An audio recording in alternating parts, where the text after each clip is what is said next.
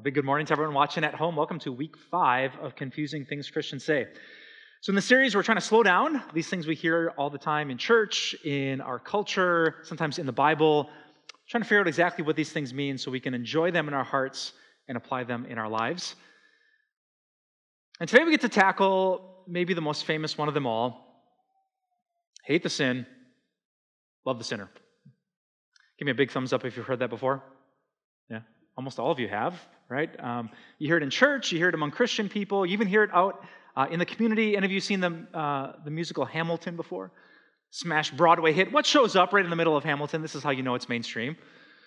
Hate the sin, but love the sinner. You know, it struck me the other day, I think the reason why that's such a common phrase that you hear these days is because all of us, sooner or later, can find a person that we really, really love who's doing something that we really, really hate.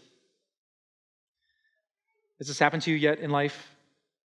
You see someone that you care about, you're deeply concerned about, you just can't dismiss them or kick them to the curb. You love them deeply, and yet the choices they're making, the path that they're on, the things that you're doing, you just know are not good for them. It's not good for their present or their future. When you love someone, but you can't even close to like what they're doing, well, you understand the emotional tension of hating the sin, but loving the sinner. You know, maybe you have a brother or a sister, or a son or a daughter or a grandchild who's just in that like super rebellious phase. And you love them. You do anything for them, but you just hate how everything is a fight. They're running with the wrong crowd. They're just getting drunk and high on the weekends. They're throwing away their chance at a good education and their future. And you can't just dismiss them. You can't possibly not care. But you also desperately so wish they would change the path that they're on. Or maybe you have a buddy who's really great at his job, but he's not really great at being a husband. And his boss raves about him, but his wife's really frustrated with him. And he's investing the best of his time and the best of his energy, not just to make ends meet and provide daily bread, but because that's what fills him up on the inside. And instead, the only person he's married to, the only children who will call him their father, are suffering at home, and you hate it. The priorities are backwards and people are getting hurt. You love him, but you hate his choices. Or maybe you have that friend that likes to have a good time way too often, and the partying has turned into a problem, and there's the hangover and the need and the bridges that are being burned, the opportunities that are being lost. And you're not a teetotaler who says you can never have a drink, but there's a time when the line is a line and drinking becomes a problem, and you hate it. You hate what addiction does to people.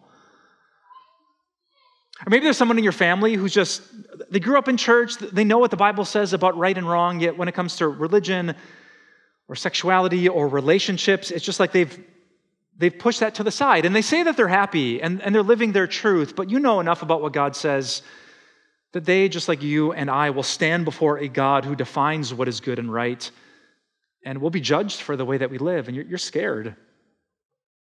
Scared for their future, scared for the judgment day that's coming. Or maybe you care about people like I do, who aren't doing anything that's like super destructive. It's just that they've lost sight of God. Whether it's work, whether it's a cabin, whether it's recreation, whether it's an education, they're so focused on that, it excites them, but just bit by bit, you see them drifting from church and the Bible and prayer and Jesus. And you know where that path leads. It might lead to a little bit more money and a little bit more success, but it leaves you in the end without the God that you truly need. Or maybe you have family members or friends who've just gotten sucked into the dark and angry side of our modern age. They're passionate about politics, which is a great thing because politics matter, but they've gotten just sucked into that part that makes them angrier and more fearful and fearful. And you wouldn't mind talking about the subject, but for them it's like a button you push, where you can't have a dialogue and you can't exchange ideas. They just get so angry, so fast, so defensive, so accusatory, and you just hate what it's done to them. They used to be a little more calm and even-tempered and objective, but now they're not. They're just sucked into the latest talking point of their favorite news show. See, it can happen with sex or substances or work or recreation.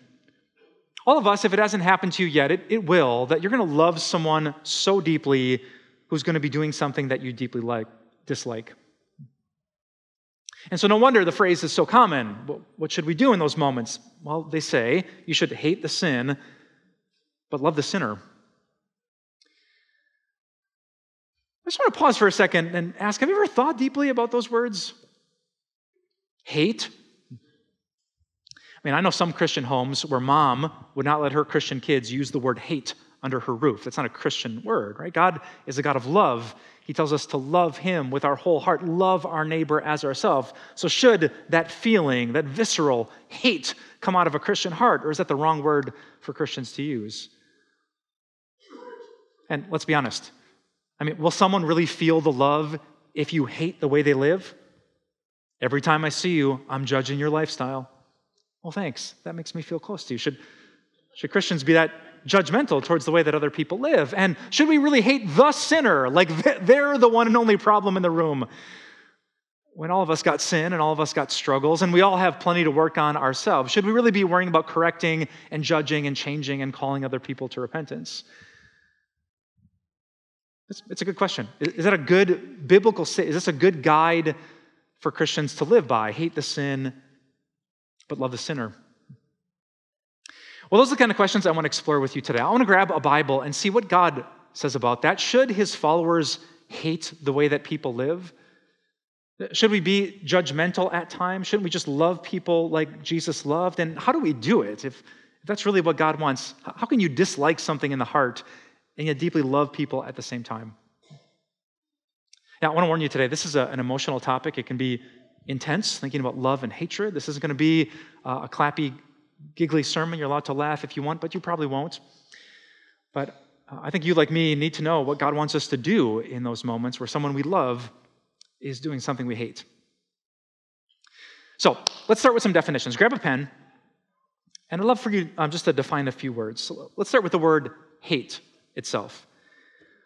Hate, as you could probably guess, means to strongly dislike or even detest something. Oh, it's a visceral and emotional word. Well, that's not hate. Whatever, that's not hate. Hey, you do you, it's your life. That's not hate.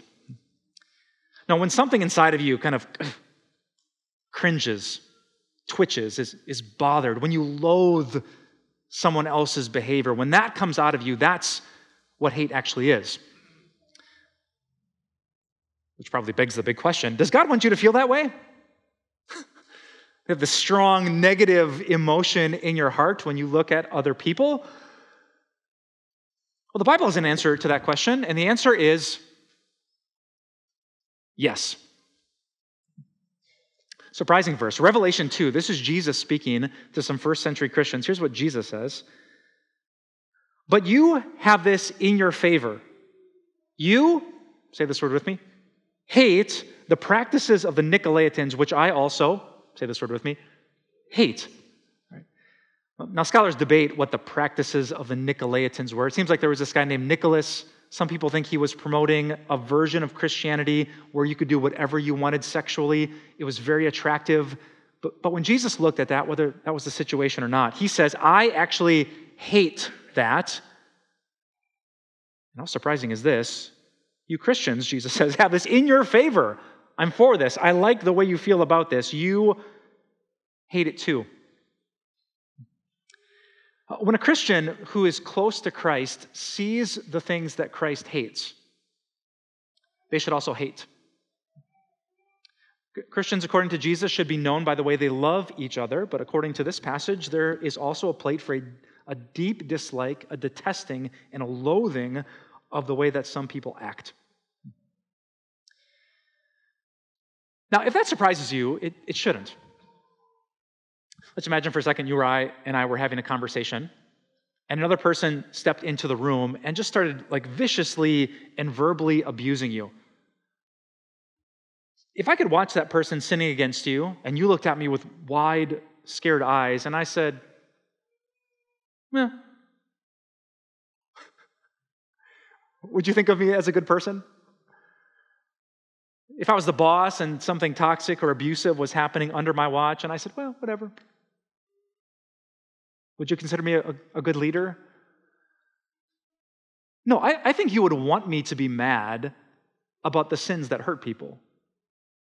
I think you would want me to be emotional about it. You wouldn't think more of me if I was detached emotionally from bad behavior.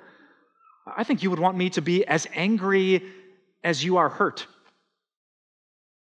In fact, I would think the more emotional you get about an injustice, the closer you sometimes are to the heart of God who hates injustice. Jesus didn't critique these Christians. He said, you have this in your favor. You hate what I also hate. So is that an accurate statement? Hate the sin? The Bible's answer is absolutely.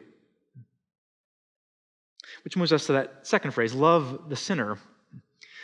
Now, I want you to write down a definition of the word love, too, because our culture is so confused about what this means. At the same time that we live in a cancel culture where we have to find everyone who is discriminatory or abusive, which is good, at the same time, we're like calling stuff out. Our culture also tells us that if you're really loving and if you're really like Jesus, well, then you should support people, and you shouldn't judge people, and you should be for people, and you should encourage and be there for people.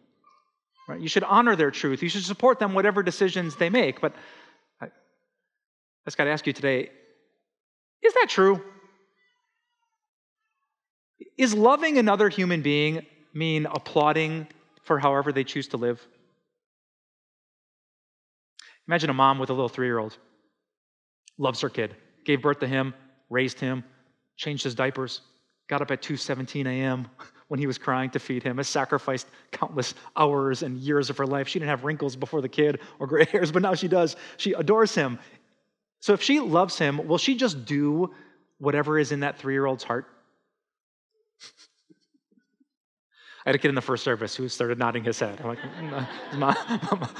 no, I mean, what's that, buddy? You want moose tracks for breakfast? Well, hey, you do you. I'm here to serve. No, we would say that's not love. That's enabling. That's bad parenting. If a mother truly loves her son, she might let him follow what's in his heart, or she might stand up and say, no. That's not how we behave. That's not how we talk to our father. That's not how we treat our sister. See, I think you instinctively know the real definition of love, the Bible's definition of love, which is this. Love, according to the Bible, is whatever is best. Whatever is best for a person, that's love. Judging someone for the way they live might be best. Calling them out, correcting them, an intervention, a parent saying stop or no, or you're going to sit on a timeout, that's love. And sometimes encouraging someone, lifting them up, being there, supporting them, forgiving them, whatever is best is the real definition of love. Because this is what we learn from God. Hebrews chapter 12, verse 6, God is our heavenly Father, and it says in that verse, the Lord disciplines the one he loves. Our heavenly Father does what's best. He builds us up and he calls us out because that's what love does. And so when the phrase says hate the sin, I'm just deeply disliking what you're doing, but I'm still choosing to do what's best for you. Even if I don't like the way you're living, that's this beautiful, narrow, biblical road that God wants all of us to walk. Now, if we had 100 extra hours in the service, and if buying time on TV for Time of Grace wasn't a financial issue, I would try to talk through all the individual questions you have about that. Like, oh, my son is doing this, or my best friend is doing that, or my sister is living like that. Well, what's best? It's a big question, right? Like, what do I say? How often do I say it? I'm concerned about how much she's drinking. Do I bring it up every time she has a drink? Do I call her out every night? Like, these are really difficult questions that take a lot of wisdom. So I'd encourage you this. Find another person who's passionate about this definition of love. Like, I'm not gonna cut this person out of my life, but I also got to do something, say something, and just dialogue about this question, what's best? Do we give them money to help them out? Do we pay their bail? What's best? Do we give him a ride because he lost his license after his third DUI? Or do we make him walk so he realizes that alcohol is destroying his life? What's best? He moved in with his boyfriend. What do we say as parents? What's best? My grandson has been on a soccer field more times this year than he's been in a church service. What's best? These are hard questions. But God says that if we ask him for wisdom, he will give it. So let this be your North Star as you think about the people that you love and care about. To love the sinner means to do what's best. So ask God to guide you on the path of what is best. But if I'm being honest, I got to warn you, this might be the narrowest road you ever walk on. To have a strong emotion in your heart where you just can't be okay with someone's behavior and yet be selfless and sacrificial enough to serve them is like a tightrope that very few of us walk well. It's just delicate, step-by-step, wise path, and there are gaping chasms on either side where far too many Christians have fallen off. So maybe I can't define exactly what's best for your situation, but I want to warn you today about two big dangers or ditches that lots of Christians fall into.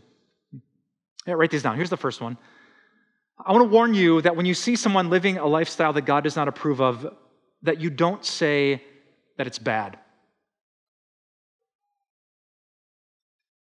Instead of hating it, instead of detesting it, instead of loathing their choices, you kind of get used to it. No one's perfect. We're only human. You know it could be complicated and emotional if you have a tough conversation with someone you love. And so you just start to, get numb or calloused or used to the thing that God is very emotional about. Right? And so God isn't someone's priority. They say they're a Christian, but man, the way they're living, Jesus barely shows up. Well, lots of people do that. She's going to a Christian high school, but her texts are filled with, oh my God, and Jesus, like that name isn't sacred and holy. You get used to it. Well, you didn't make it to church once or twice or eight times in a row. Hey, we're busy. Well, you trash talk the authorities, your mom, your dad, the president, the government. Hey, welcome to America. You're hurting your body. You moved in together and you're sexually intimate before the wedding day. Well, hey, that's the majority of people. You're not giving generously to the poor while you live in this big, beautiful suburban house. So you vent and you gossip when the wine is poured and you're on the table with the girls. You get used to these things. I get used to these things. And sometimes when you're used to these things, when you see them, well, that strong emotion, that deep dislike and detesting, it starts to dissipate in your heart. And you end up saying, well, it's not that bad. But I got to tell you, to believe that in your heart is so disrespectful to Jesus. Can you imagine if you could teleport back to the Friday when Jesus was tortured and put on a cross and tell him that sin isn't that bad? Boom, you're there just as a soldier lifts a meaty fist and smashes Jesus in the face. His eyes swollen shut. He's bleeding out of his nose. They've stripped him shamefully. They squeezed the crown of thorns into his head, and you're watching as that first hammer comes up, boom, and puts metal through human flesh. Jesus winces and cries out in pain, but he looks at you with his one open eye, and he says, I'm doing this for sin. I'm paying for all the times when my Father was not your priority. I'm suffering for all those times God's name was just something small and something you used in vain. I'm paying for those people who thought that sex was their thing to define. And you look at Jesus and you say, well, it's not that bad. Can you imagine telling Jesus that he's wrong about the seriousness of sin? Can you fathom looking a holy God in the eye and telling him that he's the one who needs to change his mind about how bad it is? Could you look the angels in the face and tell them that they need to be more like us? instead of us being more like them? Man, it's so easy to do to get used to sin, but I pray that you don't. Drinking and driving is not the only problem. Getting drunk is. Bowing down to a little gold statue is not the only problem. Letting God slip as your priority and passion in your time, in your heart, and in your hands is also a problem. Agree with God that sin is bad. Your sin, their sin, our sin.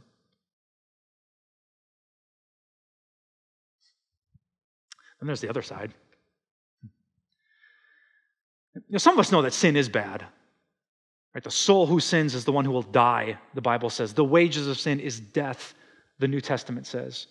Jesus said, be perfect, because God is perfect. And some of us know that, and we believe that, but here's our problem. It's the other danger, that we don't do what's best.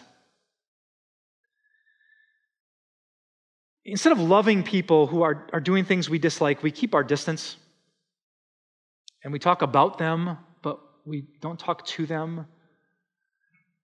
We get together with our friends who don't live those lifestyles, and we vent and complain about those people who are doing those things. But would any of them say that we've loved them, even though we disagree with them? The Pharisees were famous for this. Many of their morals were biblically correct, but they didn't love tax collectors. They kept their distance. They would share a table with someone who was sexually immoral. They stayed away. And Jesus came, and with his love and his holiness, he said, that's not best. God kept his distance from everyone who was sinning. There would be no Christmas. There would be no Christianity. And I want to warn you, if you're passionate about good biblical doctrine, if you know that there is a conservative version that cannot be changed or updated, please, please, please hold on to truth, but don't let go of grace. Don't just wag a finger about those people. Do what's best.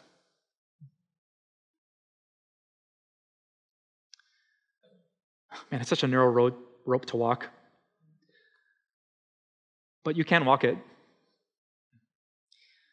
With the help of Jesus today, you don't have to fall to this side or the other. You don't have to get used to sin. You don't have to keep your distance from sinners. You can do this with the help of the Holy Spirit to hate and love at the same time.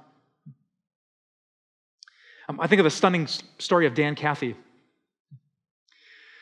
Some of you might know Dan Cathy was the former CEO of Chick-fil-A, famous restaurant that sells Christian chicken, according to some. About 10 years ago, you might remember the cultural firestorm, that it was discovered that Dan Cathy, with the billions that he had made, was donating to Christian ministries that supported a traditional Christian version of gender, sexuality, and marriage. And when the news came out, the boycotts began. LGBTQ groups organized boycotts outside of Chick-fil-A restaurants. Gay men would march on the sidewalks with signs and make out with each other in front of the restaurant to prove that there's no space for hate or homophobia in America. And once the boycotts began, well, then the people on the other side, they snapped back. One southern governor launched a counter-boycott, encouraging good traditional Christian people to fill the drive-thru at Chick-fil-A, to drive up the profits and show those people what happens when you mess with the Christian church. Classic, right? Everyone picked a side and pointed fingers at each other. But Dan Cathy did not. The man in the middle of the firestorm, in the midst of the mess, did something that no one saw coming. He tracked down the number of the gay man and gay rights activist who was organizing the boycotts. His name was Shane. And when he found the number, he called the number, and when Shane picked up, and it was Dan Cathy, he was shocked. But he was way more shocked by what happened next.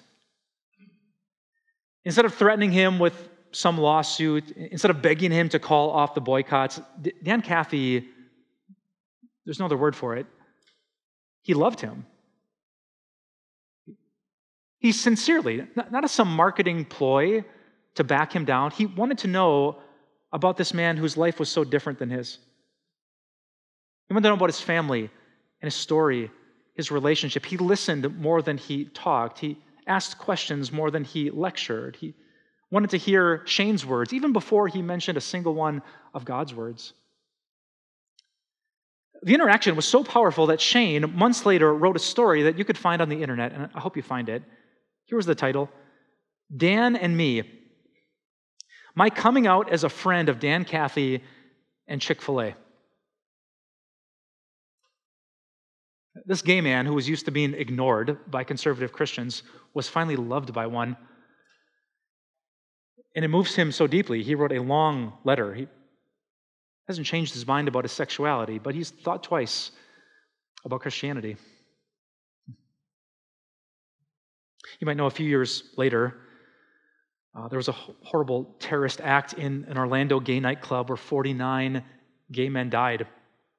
The next day, a local restaurant opens its doors to give free food and drink to victims and those who are suffering. Do you know what restaurant it was? Chick-fil-A. Do you know what day they gave out the free food and drink? On a Sunday. In 70 years as a business, it had only been open one Sunday before that day. But Dan Cathy and everyone who follows the path of Jesus was not content just to hate sin. They were serious about loving sinners. So here's my last question. How do you get there? How do you avoid those two dangers and walk this really narrow road that Jesus and his mature followers have walked? Well, the answer might offend you, and I can guarantee it's going to surprise you. Here's the answer. I'm not sure if you've ever heard this in a church before. God hated you, but he still chose to love you. You might think I made that up or I'm going crazy, but I didn't. Look what the Bible says. Psalm 5, verse 5, speaking of God, it says, God, you hate all who do wrong. God apparently is so good. He's so infinitely pure and holy. He doesn't just hate the bad things that people do. It doesn't say, God, you hate all that is wrong. It says, God, you hate all who do wrong. Psalm 11, verse 5 says, God hates those who love violence, and he hates them with a passion. The book of Malachi says, God says, Jacob I've loved, but Esau I have hated. God did not send Hitler's anti-Semitism to hell. He sent Hitler to hell. He sends people and not choices to hell. Because God knows that sinful people are not just controlled by some outside force. Instead, it is my heart, my head, my hands that commit sin. It's me. It's not the problem that the devil put a gun to my head and made me say those selfish things. My heart that came out of the deepest part of who I am. God is so good, and he hates that so much. The Bible says this shocking thing, God, you hate all who do wrong. But despite how he felt about sinful people, God, man, I can't get used to this. God loved, God gave, and God sent. He didn't just bite his lip and not unleash his righteous anger. There is something else I will never understand in the heart of God, that he would give us his best even though we were the worst. Some of you know, when I was in high school, I had a really bad addiction. I'd taken a little piece of poster board and written a Bible passage that sat on my bookshelf and stared back at me 1,000 nights in a row when I hated my own behavior. Here's what that passage said. I'll show it to you. Christ Jesus came into the world to save sinners, of whom I am the worst. Like, God should have just hated me. I was disgusted with me, a holy God, infinitely more. And to a guy like me, to sinners like us, to a murderer like Paul, what did God do? He sent Christ Jesus into the world to save even the worst of us. See, when we were the worst, God decided to do what was best. The God who is love was revolted by what he saw, yet there was something so good and pure in his heart that he acted despite how he felt, and he sent Jesus. And Jesus, when he suffered on that cross for your sin and for my sin, for the sins of the whole world, he died to change your situation that it might change the Father's emotion. Jesus took to take everything that would make God hate you or detest you or loathe you, and he separated it as far from you as the east is from the west. The Bible says that Jesus doesn't just give you a second chance to be better. He's taken everything that would make God not feel good about you, and it's gone. So when God would look at me today, even when he looked at me back then because of Jesus, there was nothing to hate. There was only a son to dearly love. Man, Christians sing it in the best lyrics of their songs. What kind of love is this? That the God who is omniscient and all-knowing would not think about my sin. How can the God who sees everything at the same time not see the messed up things that you have done? The Bible says, because the God who hates sinners also chose to love them. And I want to say as clearly as I can, if you believe in Jesus, and if you didn't when today started, you can in this moment. If you believe in Jesus, when God looks at you, there is nothing to hate. There's nothing to loathe. There's nothing to detest. There's nothing to correct. Instead, he sees you wrapped in the righteousness of Jesus, and it just makes him smile. Like the best parent when they look at their beloved kid. There's a pastor named John Piper who summarizes this challenging teaching in this way. He says, quote, "If we don't understand that God finds us hateful and loathsome in our ugly sin, we won't be as stunned by what his love is for us. God saves millions of people who are loathsome to him in and of themselves until he saves them, and God makes those people the apple of his eye, which makes salvation stunningly more." Man, are you stunned by the cross? When I think of how I treat people that I don't really like,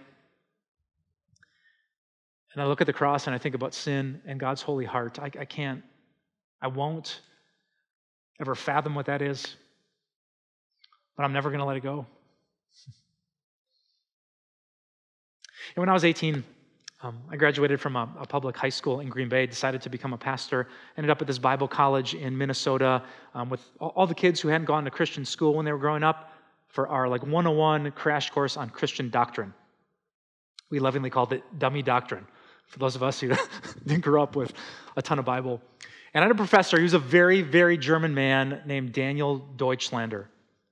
How about that for a German name? He always gave me grief for speaking Spanish because he said, "We'll speak German in heaven, Mike. You should start practicing now." I remember being in his class. He was a tough teacher. My hand would ache from his test. But I remember something he told me about Jesus when I was 18. He said, "Boys, imagine a house is on fire and you hear the cry of someone who's trapped inside.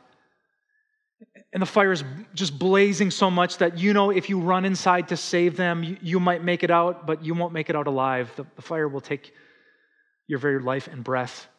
If that was the cry of your mother that you heard, your best friend, your son, your daughter, would you run in?"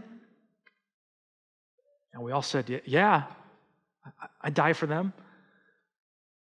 He said, but what if it wasn't your kid, your parent?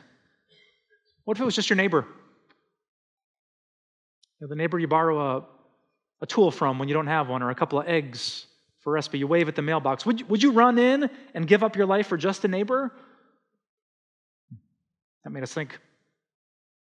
He said, but what if it wasn't just a neighbor? What if it was an enemy?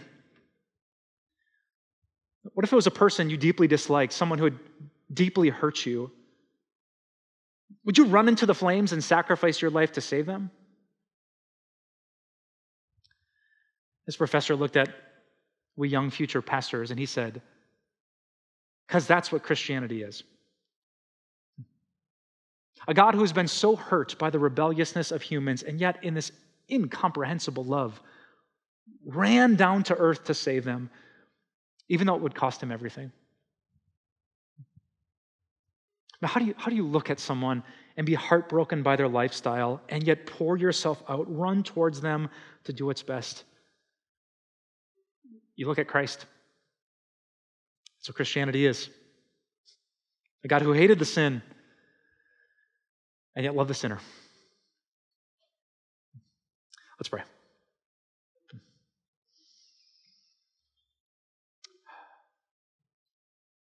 God, it is so tempting to get used to sin.